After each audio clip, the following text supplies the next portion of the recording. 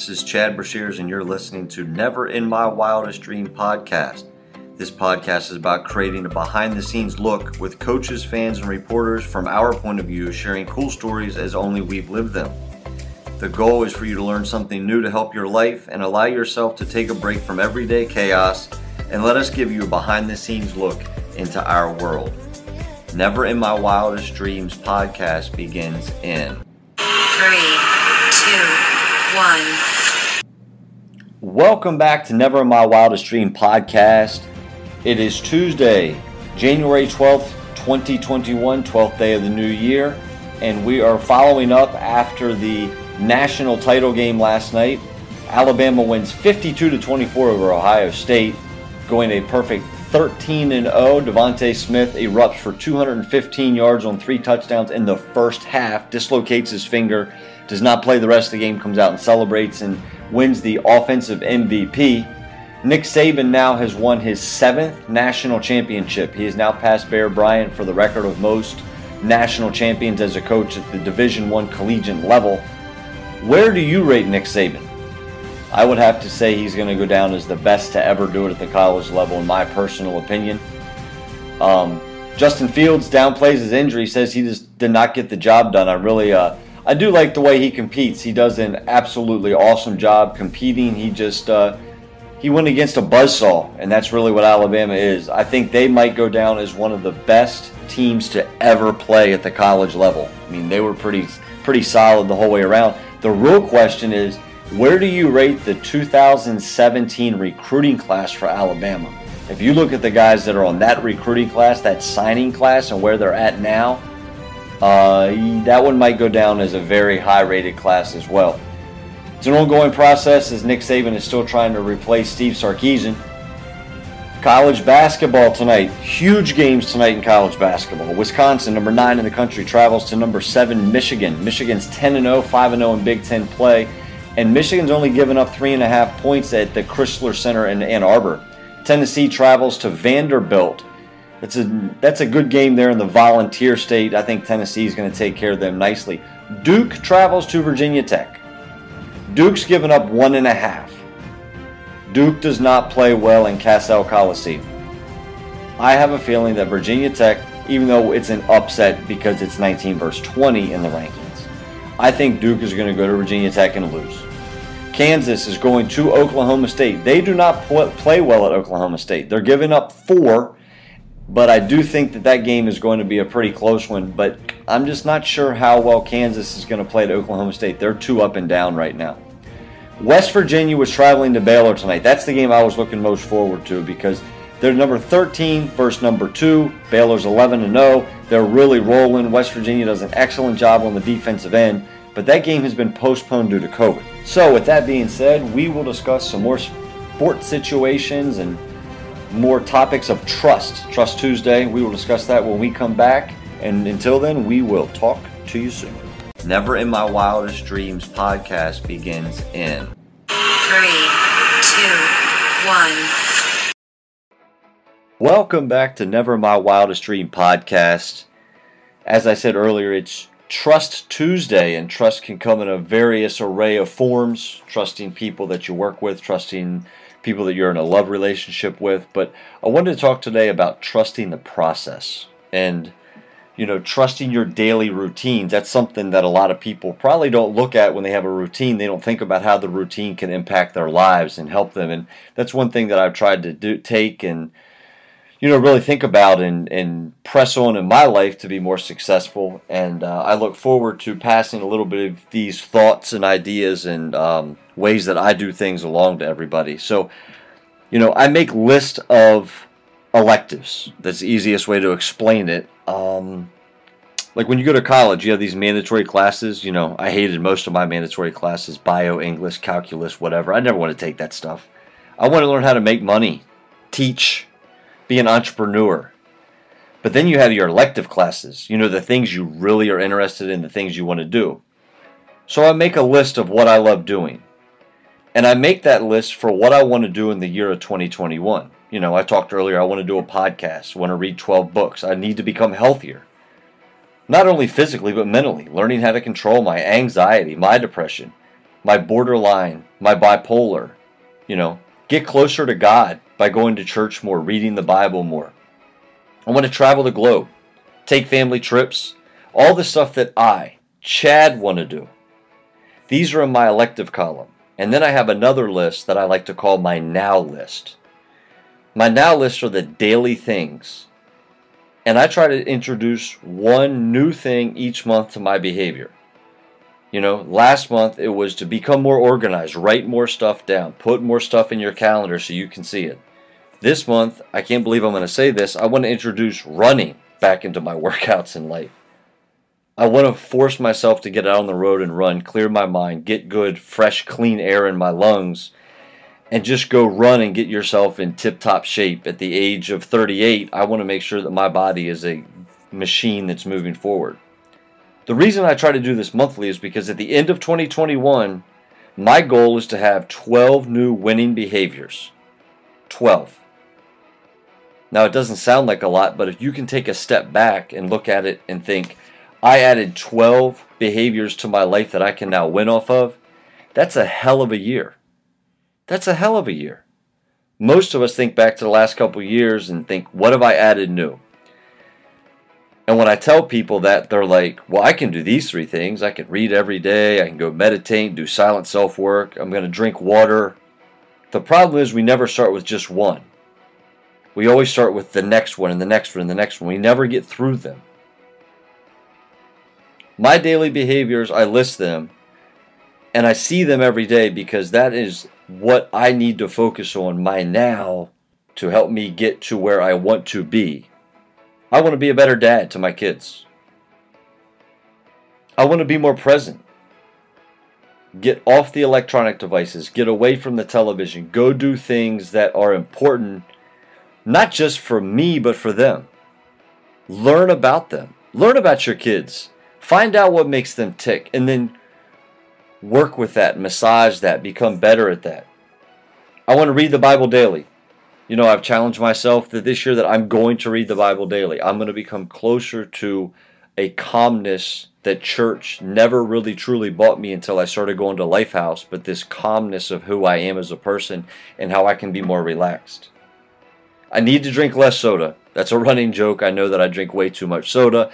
I drink way too many caffeine drinks. I'm trying to cut that out because I have something, as I talk about in this podcast, that I want to be here for a long time. I have a lot to live for now, and I'm really excited about living for that, but I need to be healthier to get to that point. Every night before I go to bed, I need to say a prayer. I need to thank God for what I have today and pray that tomorrow is as smooth as today. And if it's not as smooth, please give me the guidance and the calmness to get through whatever tomorrow brings. I look at my list of my collections and say, now, how do I put this in my daily basis? How do I drink less soda? How do I spend more time with my kids in a positive manner? I make sure everything is scheduled in a week. I know when I have therapy sessions. I know when I want to work out. I know when I need to be at my job. I know when I need to talk to my kids and be with my kids and take them out. Why? Because when we schedule it, we're not winging it. We think about every CEO or business owner. Some of them have like 3 assistants. They wake up, they come in the morning, their day's set. One assistant will hand them a schedule and say, from 9 to 9:15 you're here. From 9:15 to 9:30 you're here. From 10 to 10:30 you're here. We don't have that. Shit, I don't have that. Nobody has that. Only those guys have that. We can't wing it. I try to lay my next day out the night before so that I know every little place I need to be and every little thing I need to conquer, because if I don't do that, I am going to forget something. It's just the truth. I will. It's going to slip through the cracks, and man, I got to get that to the next day. All of my electives go into my calendar. I schedule them. The trips, the church events that I want to go to, even my podcast. I want to get this done by this time in the day so that I know the rest of my day is taken care of, because I've scheduled the rest of my day around this. I do not want to be out of whack. It's the most important thing that I've decided to do, and that goes back to last month when I decided to become more organized and more structured within my own self and not in somebody else's structure. I'm not going to go through a year anymore not doing the shit I want to do. It's that simple. It's my life. It's my life plan. And if I don't do this, my system will be out of whack. I need to get back to my ground base if I'm not doing this. You know, we get one shot at this. One shot at life. I want to be able to love. I want to be able to give. I want to be loved. I want to do really good things, both in my personal life and my professional life. And guess what? We're all human. We get off the wagon every once in a while. And I'm aware of that. You know, I fell off the wagon a couple times in my life too. But it's about getting back up. And that's where you got to trust the process. Because sometimes at the end of the day, you don't feel as though the process is going to be what it is. Because you're in the middle of the storm and you need to get to the other side of the ocean. You know, I hear people say, why are you going to do this? Why are you going to do that? You know, when you're 75, you can't do stuff like this, or you're not going to be able to do stuff like that. Well, guess what? I ain't playing at 75. I'm playing right now. I'm playing for my existence right now. We live our life like it's a novel. We have a beginning, we have a middle, we have an end. We reflect on the beginning. We tell stories about our childhood. Oh, remember when? Hey, I did this when. That's reflecting. In the middle, where we currently are, where I'm currently at, that's where all of our worry is. It's where we spend all of our time. We think we'll never get out of this rut that we're currently possibly living in. We're stuck. That's where we are. And then in the end, which we often ignore, we don't ever put things in perspective. I'm sure most people listening have not picked their grave plot yet. If you haven't added to your list of your electives, then you're not taking it serious. Which means that do what you love, take every day as a gift, and trust the process. And when you get to the end of that process, I promise you, it'll be a much better place than when you currently started. Just wanted to pass along a little knowledge, a little thoughts here on Tuesday. Have Coach Matt Ryan coming on the show. Looking forward to chatting with Coach. He has been around the block, as they would say, in the coaching ranks as well as the experience ranks. Got some great friends in the business as well. Looking forward to talking to Coach. We will have him on the show when we get back here in a few. Never in My Wildest Dreams podcast begins in 3, 2, 1. Welcome back to Never in My Wildest Dream podcast. Fortunate enough to have Coach Matt Ryan with me this evening. Coach is a 1993 graduate of Mount St. Mary's College. He got his first head coaching job in 1994 at Fairfield High School in Pennsylvania. After that, he went to St. Mary's College with Coach Bobby Flynn. He made it back to his alma mater, St. John's Prospect Hall, there in Frederick. He went to Notre Dame Prep in Virginia. He was the head coach at Pot State Junior College for 4 years, and he was the head coach at Hagerstown Community College as well. Coach has a wealth of knowledge. Coach, welcome to the show. Thanks, Coach, and thanks for having me. It's a real privilege to be on your show, and I feel kind of honored, to be honest with you, but good talking to you. No, I'm glad to have you. You got a wealth of knowledge, and we're looking forward to having this chat. I mean, I go back through your list a little bit. You coached with two guys that in my career I coached against, which is kind of cool how we're able to cross paths and probably not even realize it. But you coached with Bobby Flynn at St. Mary's College. I coached against him when he was at Cardinal Gibbons in the Baltimore Catholic League, and it's so unfortunate that Coach is no longer with us. He was an unbelievable human being. But I really enjoyed going against him. What stories you got from Coach? Because man, that dude's got he had some serious stories back in the day. We had a lot of fun. Well, I knew Bob in my early years because he was sometime after my father. He was Coach Phelan's assistant. I want to say probably mid 80s maybe, and I was still growing up around Mount St. Mary's and going in the gym, and that's how I got to know Bob. He was a lacrosse player. Okay. Bob was like 6'5" or 6'4", but was a lacrosse player. He was this geeky-looking guy in a lacrosse mask. And to fast forward somewhat, Chad, he asked me to come with him when he finally said he was going on his own from Coach Phelan. I want to tell you that was right after I graduated from the Mount, right after coaching at Fairfield High.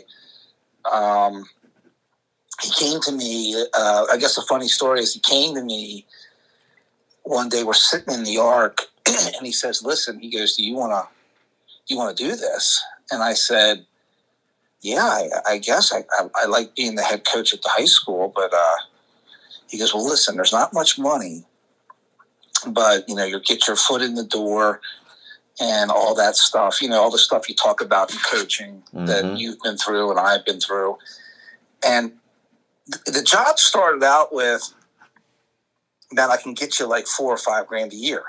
Right. And I'm thinking, back then I'm thinking, geez, well, that's not much, but that's okay. That's okay.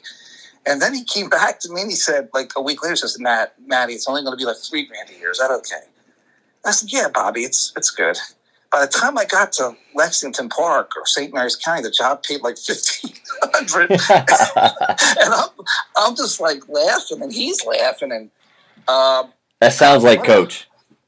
Yeah. And Bob's just was an eccentric type of guy. I do miss him a lot. I miss a lot of my coaching friends, but Bobby had a tragic passing. It was, unforeseen. And I remember getting a call from my father, and I was like, what are you telling me? And Bob and I actually lived together the first few months we were at St. Mary's, and that was really a lot of fun. It was him, me, and his dog Sneakers. For people that know Coach Flynn, that's what it was those first couple months, and then eventually Tina, his lovely wife, and their family decided to move down, and that was kind of my first college coaching thing. Yep. And it's one of the things as we talk. You probably hear me talk a lot about is the people I've got to meet over the years. And Bob's passing was difficult for me because not only did we work together at St. Mary's, but we also worked together at the camps. Right. I mean, I worked Morgan's camps, Coach Williams' camps for like 15 straight summers. And Bob also did as well. That's when he was, he was very close with the camp guys, and so was I. I'll take those memories with me. He was just a fun guy, just a eccentric type of funny guy. And that's the way he coached. He loved his players. And yeah, that was Coach. Yeah, it's funny you use the word eccentric. It's ironic you use that word because the next guy that you worked with at Prospect Hall, Bruce Kelly, I think he probably fall under the Webster's dictionary as eccentric. His picture might pop up. How was it working for Bruce? Bruce was a good guy. I think when we met up with each other, he was just coming from American U. Does that sound right? Yep, he was at American University before he came back to Prospect Hall. That is correct. Yeah, he was with the Coach Nocky, and I actually interviewed for the job at my high school. Thought I was going to get it because I was a really decent player there. But I didn't. I was still kind of young. So I was the JV coach. And Bruce, I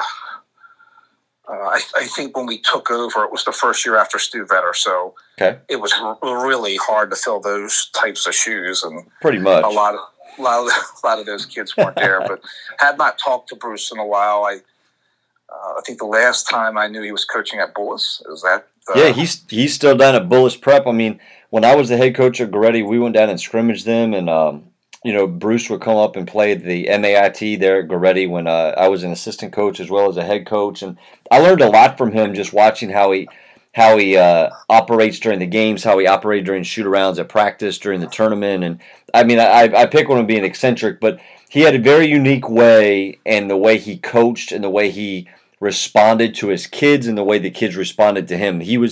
He coaches very hard, but they totally get him and he totally gets them. But if you're from the outside looking in, you're like, man, this guy is like off his rocker sometimes. How I remember Bruce, he was very patient, very positive. Mm-hmm. Didn't get swayed one way or the other. I remember we went out to Columbus, Ohio. Bruce probably remembers this. The very first year we took over for Coach Vetter. And so we inherited part of that schedule, which was kind of like a national type of schedule. And I remember we go out to the Columbus Convention Center. We're playing in this tournament with all these big-time schools. And we weren't so big-time anymore. Right. And the pre-game's going on, and on the one side of the convention center, so there's not that many people, maybe 1,000 or two.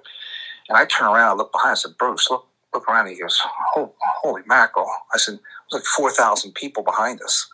And so they were coming to see, the Nate Jameses, the Jason Caples, and yeah, all those. And we had a great group of kids, and but not the same level of talent that Coach Vetter had. So right. That was kind of a fun trip, and we kind of scaled it back after that. Yeah, but the next time that you coached with the big boys like that, you were at Notre Dame Prep, and you guys went 40-5. So you do have the understanding of what it's like to coach the guys that were at the Prospect Hall the year before you guys got there, don't you? Man, you're good. You're good. That was with my old high school coach. He presented me with opportunity. Some of the best players that I had been around were those guys. On that team at Notre Dame Academy, the only guy that we didn't get was Lonnie Baxter. He came to campus, and he didn't come to Notre Dame, but we had Jamal Gilchrist. Mm-hmm. We had Fred Primus. Stefan McCallie went on to play 4 years at Penn State in a backup role. Curtis Washington, who just passed away tragically. Alpha Bengor, who played at St. John's. Bobby Weissmiller. We had a bunch of really good players. And I'm trying to remember who we lost to that year, because we won the Virginia private school championship.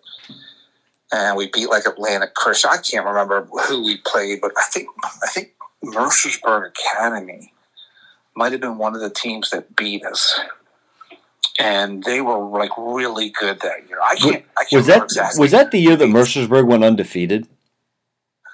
You know what? I don't know. They had the kid that went to Penn. The kid went to Penn State. They were solid. If I remember that year, it probably would have been around that time. Coach Kuba did a really good job up there at Mercersburg. And man, that one year was that 1997? Yeah, it was 98. It would have been 97, 98 year, because I was a sophomore in high school, and I remember playing against those guys. They were solid, man. He had some solid teams at that time. Yes. Yeah, the guys we had. So yeah, you're bringing back some memories, Coach. I had a house in Winchester with 6 high major basketball players. You lived in Funchester with some high major dudes? Yep. How did you keep them out of Sweet Carolines? They asked me about the trips to and from school, because it was like a 30-minute drive. I know how long that drive is. I used to recruit Middleburg Academy, which is what Notre Dame became after you guys got out of there. Right. I think in the one house we had Stefan, Timmy Washington. Timmy played at East Carolina, maybe. Stefan played at Penn State. Freddie signed at Pitt. I'll ask you a question. You remember who the assistant was at Pitt that signed Fred Primus? Old DC assault guy. DC assault. His name's eluding me. Was an assistant at Pitt. Well, and then I'll let you think about that. Then Jamal Gilchrist went to Texas A&M. Jamal and I rode together almost every morning.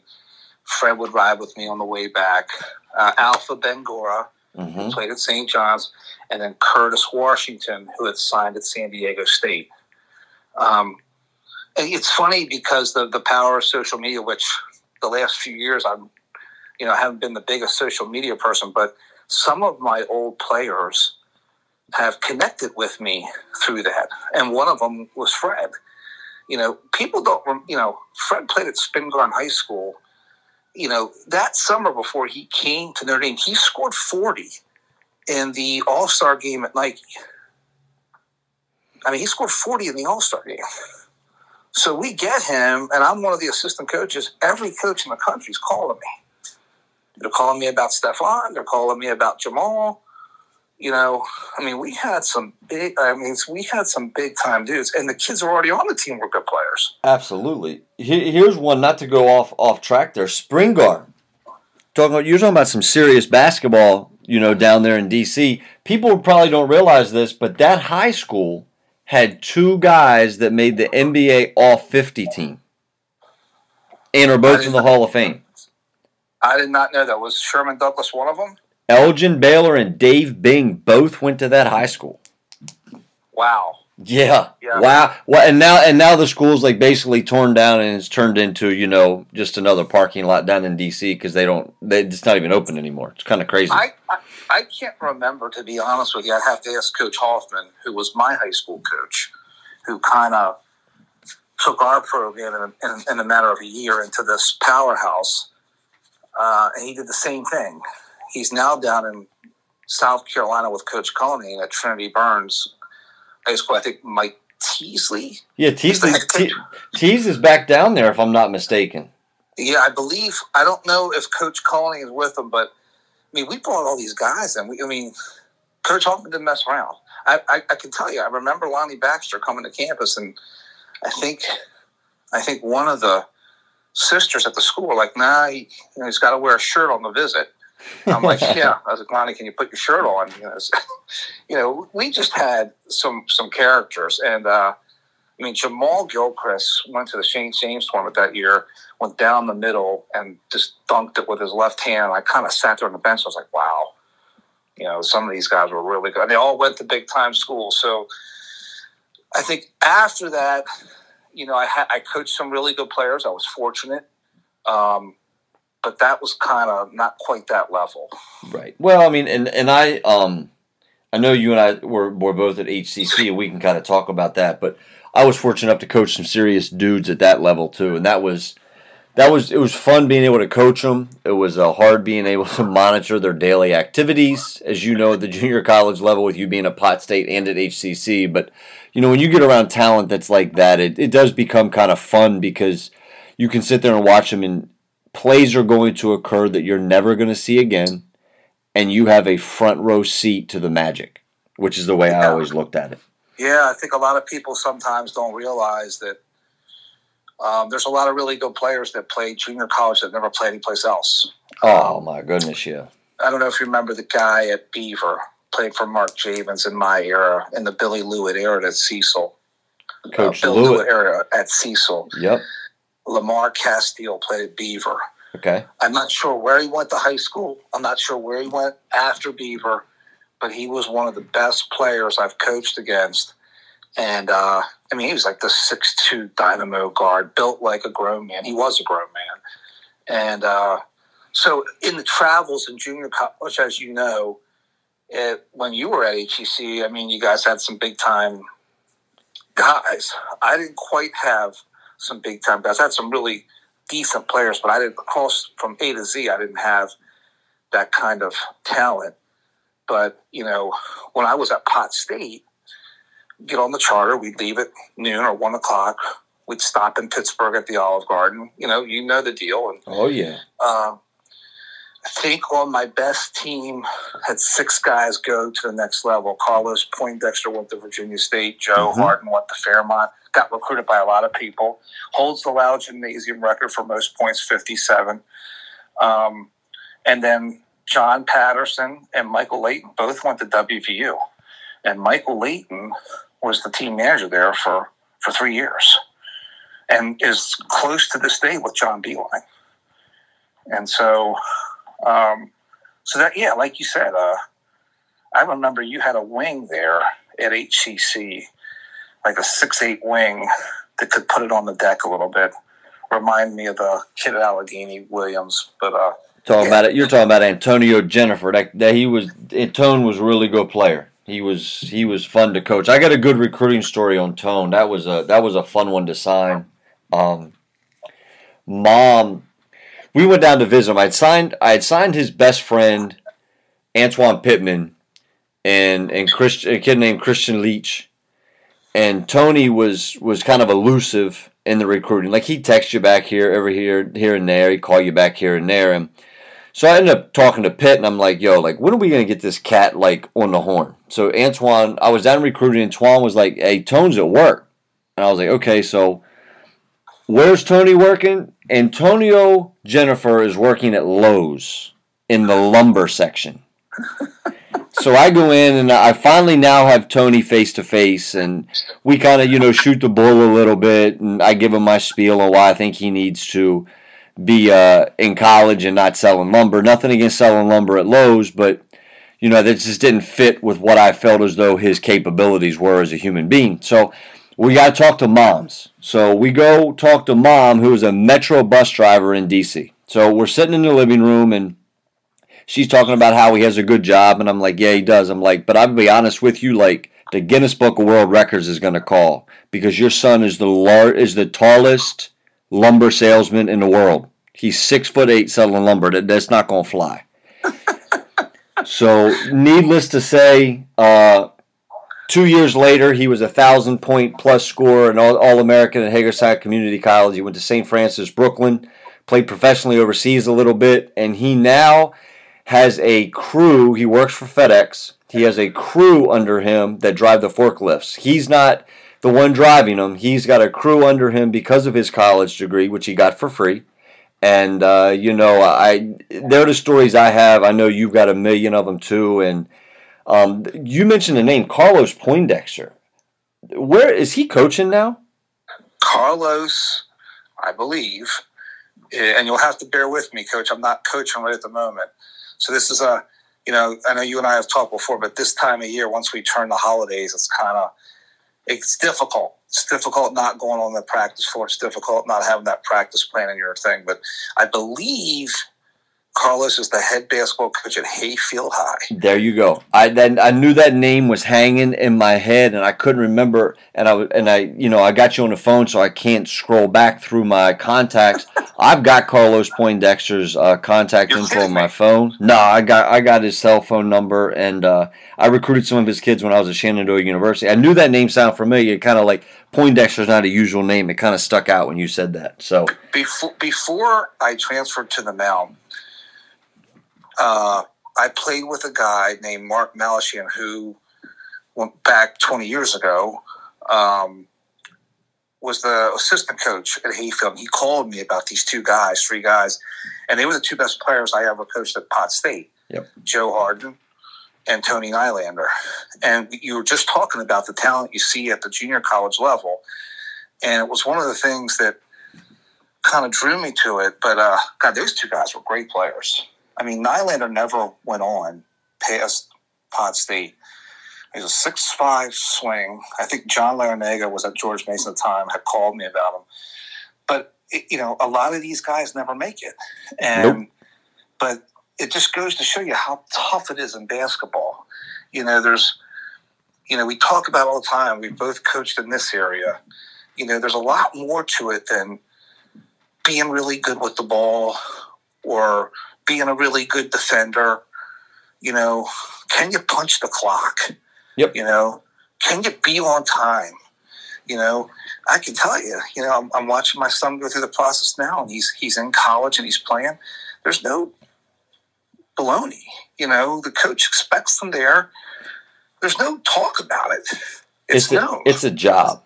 And the problem is people don't see it as a job. I mean, you mentioned the name Castile, so I kind of did a little bit of looking here while you and I were chit-chatting, and so you're dead on, right? So he bounces around a couple junior colleges in Florida and Nebraska before landing at Beaver. In the 2001 to 2002 and the 2002 to 2003 season, he averaged 30 points a game in junior college basketball. Chad, I kid you not, and I appreciate you having me on and taking me through. This is really great. He was my dad, who coached with Coach Phelan, came to a game. We're playing Beaver. They're ranked like 2 in the country, and 2 of my players I got rid of at Pot State are the starting guards for Beaver. And this guy was like better than Mark Tillman. This guy was incredible. 6'2", 210 pounds. He did not have the grades to go Division I. So in 2003, he declared for the NBA draft. Did not get a call. He did bounce around from the ABA to the CBA to the WBA to the PBL. But all in all, he had 11 seasons of pro basketball.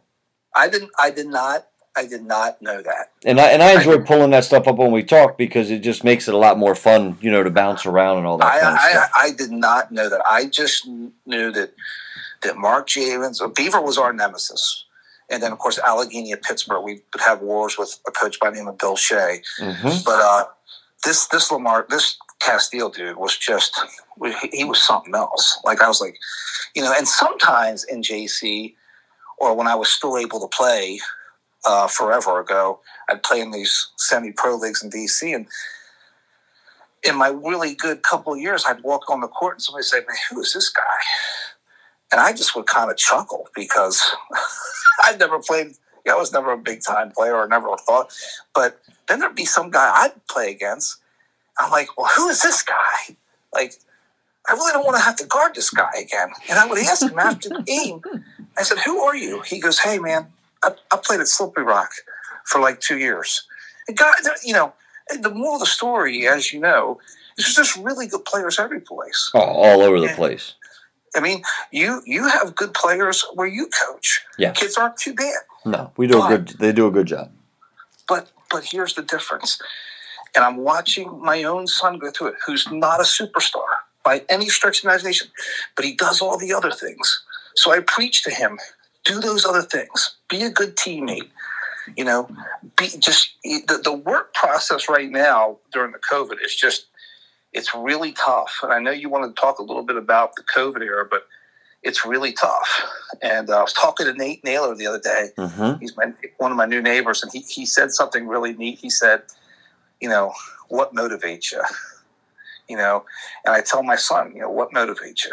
Do you imagine yourself starting someday? Do you imagine yourself having your name called? Giving everybody 5 as you come out, hear your name called? What motivates you? What makes you do the set that you didn't want to do in the weight room, before we go back to school here? Yeah. And I would say that to anybody listening, anybody that, you got to just try to stay the course. And for coaches too, you and I talked about this before, what it must be for some of the coaches that aren't able to coach their teams right now. I can only imagine. It's impossible. I can only imagine what you're going through and your colleagues, cohorts, I think Division II started playing. Some Division II started playing last week. I think they did. A couple of them, like Wheeling Jesuit, they already got canceled for like the first 3 weeks because of a COVID situation. But yeah, they did. They did. It's impossible though. I mean, you got Division I's falling apart, and those dudes got endless checkbooks. I don't know how Division II or Division III are going to do it with limited checkbooks. Is Division III even playing right now, or they're not playing at all? The ODAC is going to start up on January the 23rd. They're only playing in-conference games. I know a couple leagues up in the Pennsylvania ranks are going to be starting up in February, and they're only playing in-conference games. But it's going to be hit or miss. It comes down to the provosts and the presidents. Do they feel comfortable putting their student-athletes out there from a safety perspective and what the testing looks like and all that kind of stuff? Right, I know with the Maryland JUCO, what I've heard that there's 11 teams that are in, and the season's. I think they did the right thing. They pushed the season back to the 15th of February. But like you said, it's not the Big Ten, so they don't have endless testing. No, and testing is the key. Let's just hope that these numbers get a little bit better over the next week or two. I'm just hoping they do. Yeah. Because like in the situation with what I'm overseeing with my son is he gets the year now. He gets the redshirt year, which he so desperately needed. So we hope that if there's some sort of season coach, because it gives them some reps, it gives them some playing, it gives them some structure. I can only imagine what the spring semester is going to be like when it starts here in like another, I think, 10 days for his particular college. But try to, let's put yourself in a coach's shoes. Now, if you don't have a season or you can't have workouts or practice, how do you manage your guys in the classroom when they're not even going to the classroom? Yeah, I mean, we're talking junior college. Like, we'll just stick on that focus for a second because at South Hagerstown High School, I'll touch on that real quick. Coach Hoffman does a really good job touching base with the guys on a weekly basis through we call basketball school. They're able to allow to log in, talk to some Zooms. I've popped in a little bit and talked to them as well. But it's very difficult to know or understand what they're going through at home. So we try to monitor them. I text the guys a lot. I'm constantly in contact with them through text message, making sure they're doing okay, got enough food, that type stuff. But at the junior college level, I know how hard it is when the damn kids are in class. Right. Let alone, roll over, get the hell off 2K, and get on your freaking computer and go to class today. Like, it's just a different world. And I do believe that the cream will rise to the top. And you made a comment, and I jotted it down while we were talking here. And today's Tuesday, so it's Trust Tuesday. That's what I call Tuesdays. We talk about trust in relationships. We talk about trust in business, co-working, your husband, your wife, your girlfriend, your boyfriend. Trust has got to be a key part of the relationship. That's where everybody focuses on a ton of trust.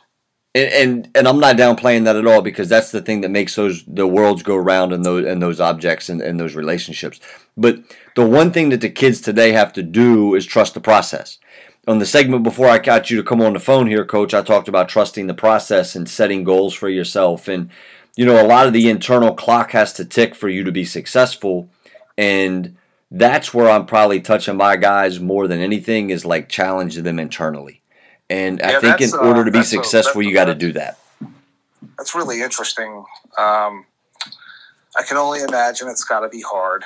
I know that when I'm not coaching, I sit back and most people know my very close friend is Heath Schroyer, who is now he's no longer the acting AD. He's the AD at McNeese State, and he's the head basketball coach. Well, on top of this pandemic stuff, okay, they've had not one, but 2 hurricanes.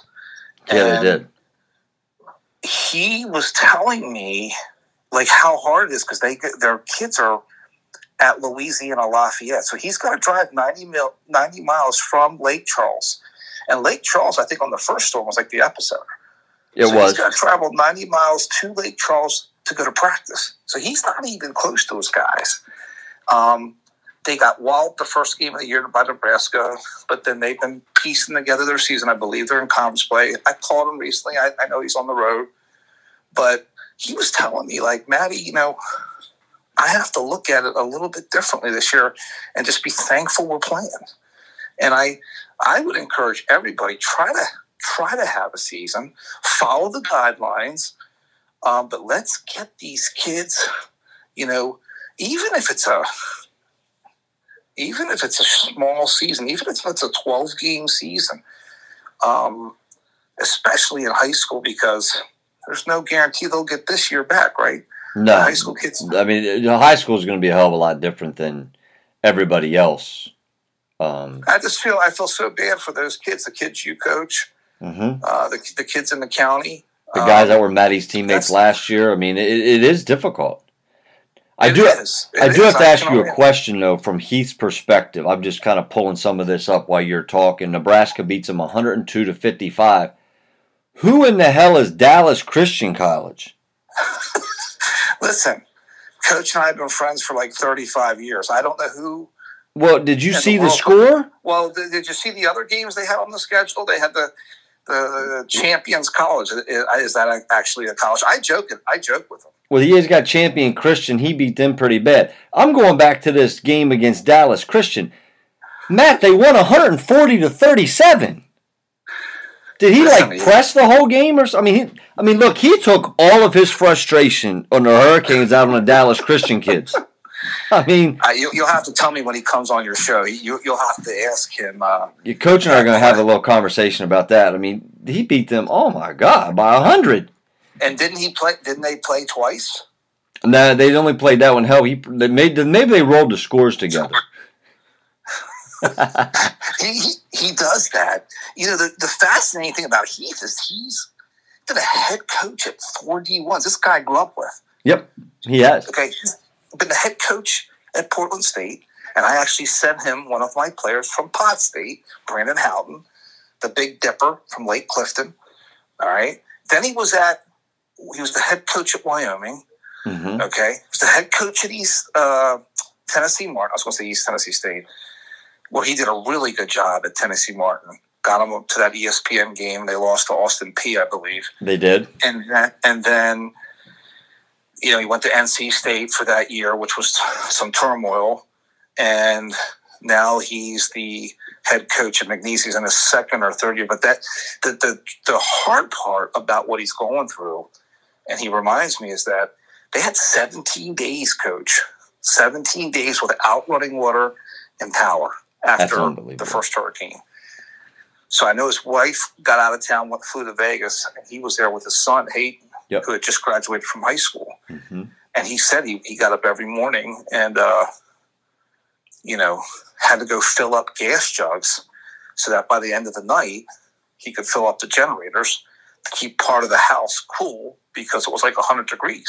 Oh, I can only imagine, especially down in that area of the country. That's a hot box anyway.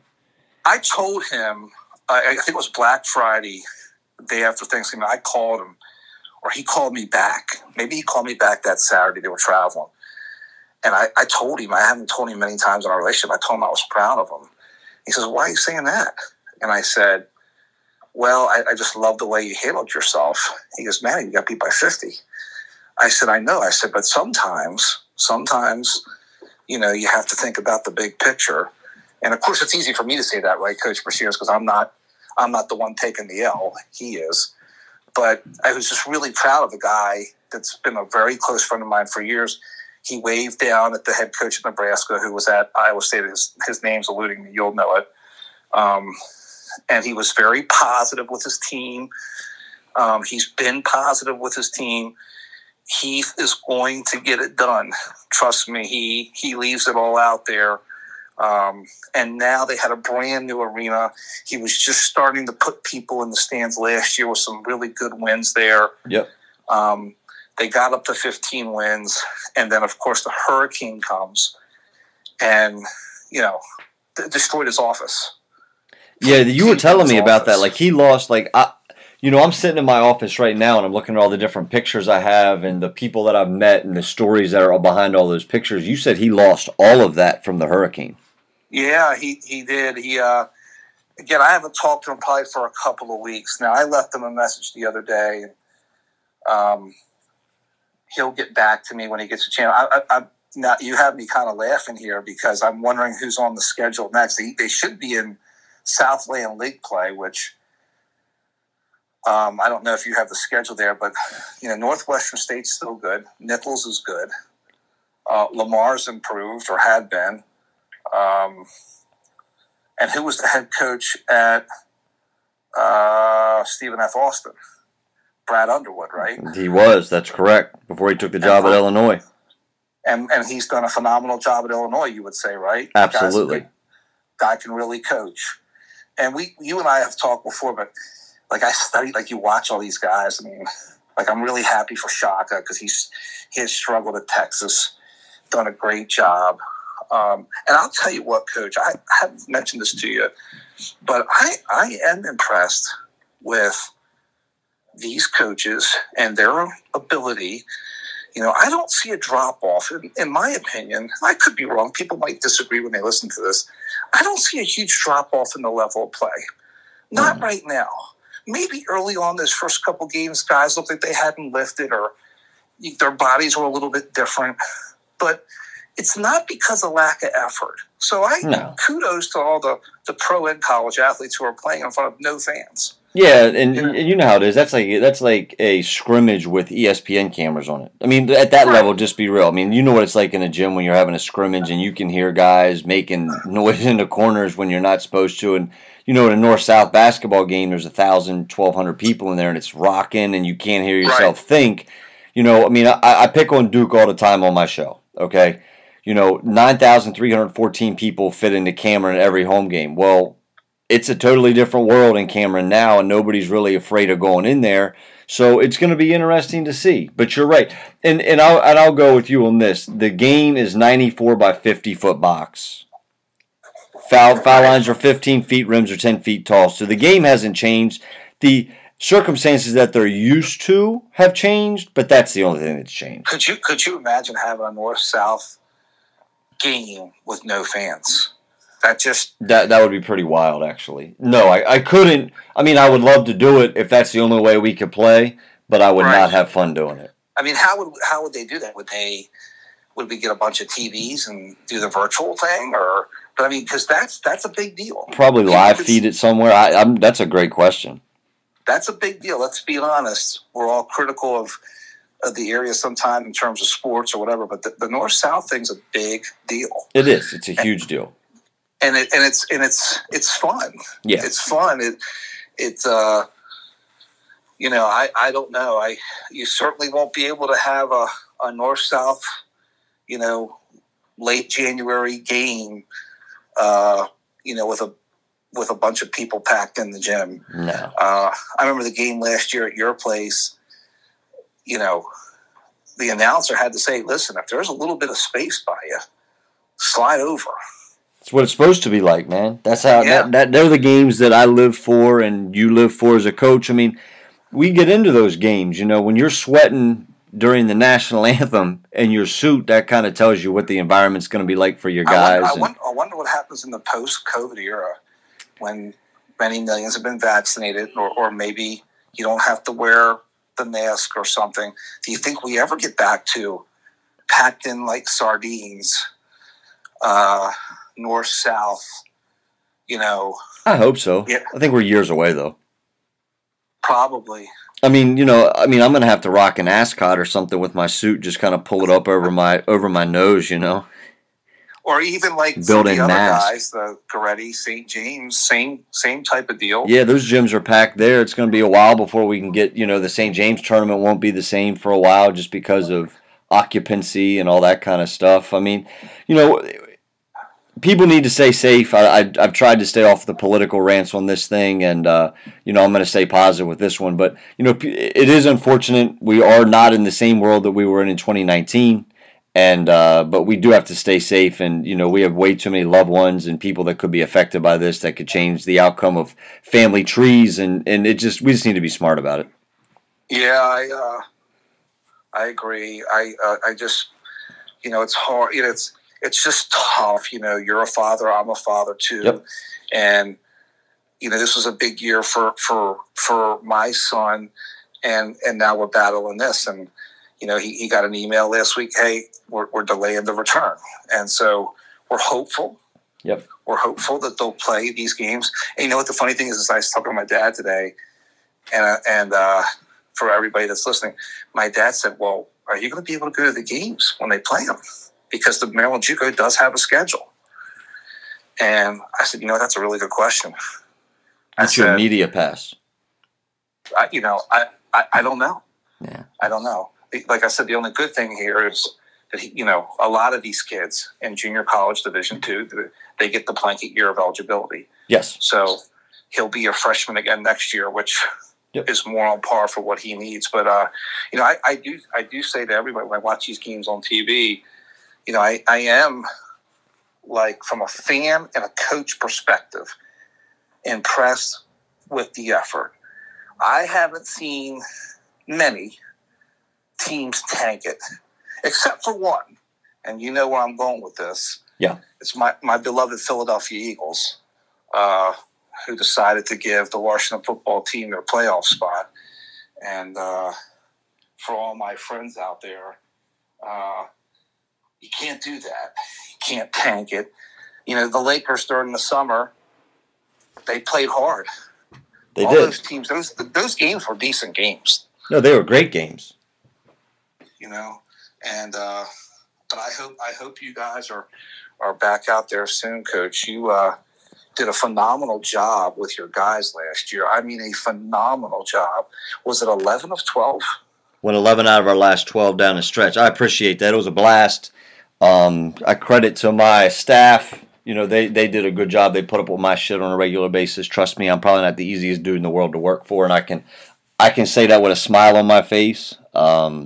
And the guys bought in and believed in each other. And that's half the battle, as you know, or shit, that could be 3/4 of the battle in a locker room. Is the guys got to buy in and they got to believe in the guys that they're going to war with, and we did that. And you know, I said it earlier on the show when I talked to a couple of their coaches, which I've been fortunate enough to have guys on here who know the game of basketball that I can say certain things and you understand this. We got to a point last year when we were rolling. It wasn't if we were going to win or not when we walked off the bus. It was how are we going to get these dudes and by how much? And that's how we felt. And you know, I say that and it could be bulletin board material. Maybe, I don't know. I really don't care because that's the mindset you have to have. You got to get to that point where we're going to get this win by how much. And I look forward to that time again. Hopefully it's sooner than later. I just want, if we do it, I just want to make sure that we do it right. We don't get a couple games in and then, you know, we shut back down and guys are sick and stuff. That's not worth it to me. If that's the case, then why don't we just open up, you know, more of a spring workout session and have college coaches come in and watch them work out and get them the same results that they would get anyway, which is the opportunity to go play college basketball. And that's the hard part because none of them, and there's other kids in the county that I'm thinking of. That Yep. You know, maybe have a chance to play at the next level. I mean, there's just this is uncharted waters for them. Mm-hmm. I wish the NCAA could, or whatever governing body could do something for them. But at the end of the day, you know, it is what it is. It's a challenge. And, you know, we had talked, and this time of year is always tough for me because I'm currently not coaching. Right. And so I watch all my friends coach and I talk to them and I watch these games, and every night, right, there's somebody else on the COVID list or somebody's not playing or somebody can't, or a team can't play. Mm-hmm. It's just really unbelievable. It makes you wonder, you know, is it worth it? You know, should we have shut the season down December 20th and then started it again January 20th? Have May Madness like Rick Pitino said? What's that? I mean, have a May Madness like Rick Pitino said? Yeah, I think Krzyzewski said it as well. To be honest with you, he caught flack for it, but the truth be told, it's what what my son's going through now. They were told right before Thanksgiving they were going to have Thanksgiving there. I remember you saying that, and I thought that was a great idea. You know, they had planned out so the kids wouldn't leave and come back because there's kids from all over the country, and a couple kids from Florida, and you know, Maddie had called me and said, "Hey, you got to come get me after you off campus at 8:00 tonight," and they haven't been back since. And now they're getting ready to go back, and whatever is the safest thing for these student athletes. You know, I mean, think about the culture we're in. They can go to basketball practice or football practice, right? Mm-hmm. But they can't go to their class in the classroom. Precedent's different, isn't it? It's more like an athlete-student. I mean, say what you want, you know, where we at with it? Right. What, you know, and don't, you know, we all watched the game. I watched the game last night. Yep. The football game last night. Yep. I was excited to watch the basketball games. Yep. I love watching Iowa play. I love watching Gonzaga play. They can play a little bit, can't they? You know, I love watching all these teams play. But, you know, they most of them are getting their laptops out from their dorm room or from home and can't have in-person instruction, but yet it's okay. And basketball, we could probably both agree, you know, we're setting screens on people, we're banging into people, we're breathing on people. Yep. I mean, basketball is really the worst when it comes to the potential transmission of any virus. Absolutely. I mean, listen, we all got to just try to, hopefully numbers, you know, are going to start to go down here, and the NCAA will be able to have more participation from more schools, Mm-hmm. and we can start getting kids back to school. Yep. But Lord knows we need it. No, you're dead on with that, Coach. Here, I'm going to leave you with this before we hop off here. You said tough time of year for you. You have a son playing college basketball. There's a reason you're not sitting on a bench right now, so you can get to experience that. Yeah, hey, Chad, I really appreciate you coming to me and asking me. I was kind of taken back by this. I wasn't quite sure if you were serious at first. I was like, well, I guess he wants to talk to me. And so thank you so much for thinking of me. I love basketball. I'm here to help anybody.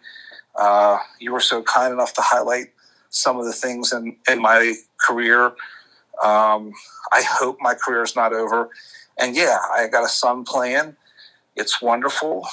I have conversations with him all the time while he's home here until he leaves next week.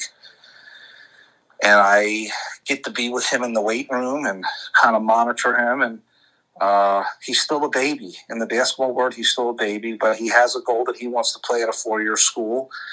And, you know, he's one of the few guys, I guess, in the area. There's, you know, obviously Lincoln's playing at an extraordinarily high level. Yeah, Jeremy Peralta's playing up in Vermont, and then, you know, there's not a lot, to be honest with you. Right. They're still rocking. So I hope that he makes the most of it. He loves it. But, you know, he's not Allen Iverson. And, you know, when you're 5'11", it's really tough. Basketball's a tough game. And it's not like baseball. Baseball, there's several different components that you can be good at and maybe get noticed. If you can hit, if you can throw. Oh, he's got some speed. Okay, he's got a great arm. The tools. Basketball. There's one thing that kind of separates certain guys from other guys. Can he shoot it? Yeah. Can he shoot? Matty shoots it pretty good, but he's not really there as the player yet. But his coach, who saw him last summer, likes the way he does certain things. He punches the clock. I know you and I talk about this a lot in closing. You know, do the little things, man. If you're out there and you're a player and you play for Coach Brashears, man, do the little things. Because guess what? There's a college coach out there. It only takes one that likes that. And, you know, and we'll talk about this real quick. Matt plays for Andy Sachs. Andy is a journeyman. That's the easiest way to put it. And he's done an unbelievable job. Every place that he's been, he's won. He creates young men that are winners. And Matt's in a good spot down at Chesapeake. And Andy and I, we haven't talked recently, but when we do talk on the phone, it's always a good conversation. It's always one of those where you get off the phone, you feel like you can kind of go run through another brick wall and do a little bit more for yourself and for the guys that you coach. So, you know, he's with a good one down there at Chesapeake College, and I look forward to following his career and seeing how he does down there. Coach, I really appreciate it. Coach Sachs is a real nice guy. You know, I haven't talked to him much at all because he's been in the grind, but one of the things I'm fortunate with is no matter what happens, because the basketball will get taken from you at some point, is you want to be with good people. And Andy is he's a really good coach. Yep. We all get that.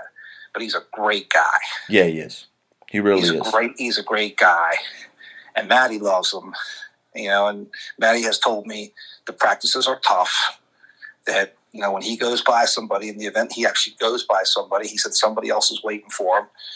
And Coach Sachs said, look, your job is to make open shots.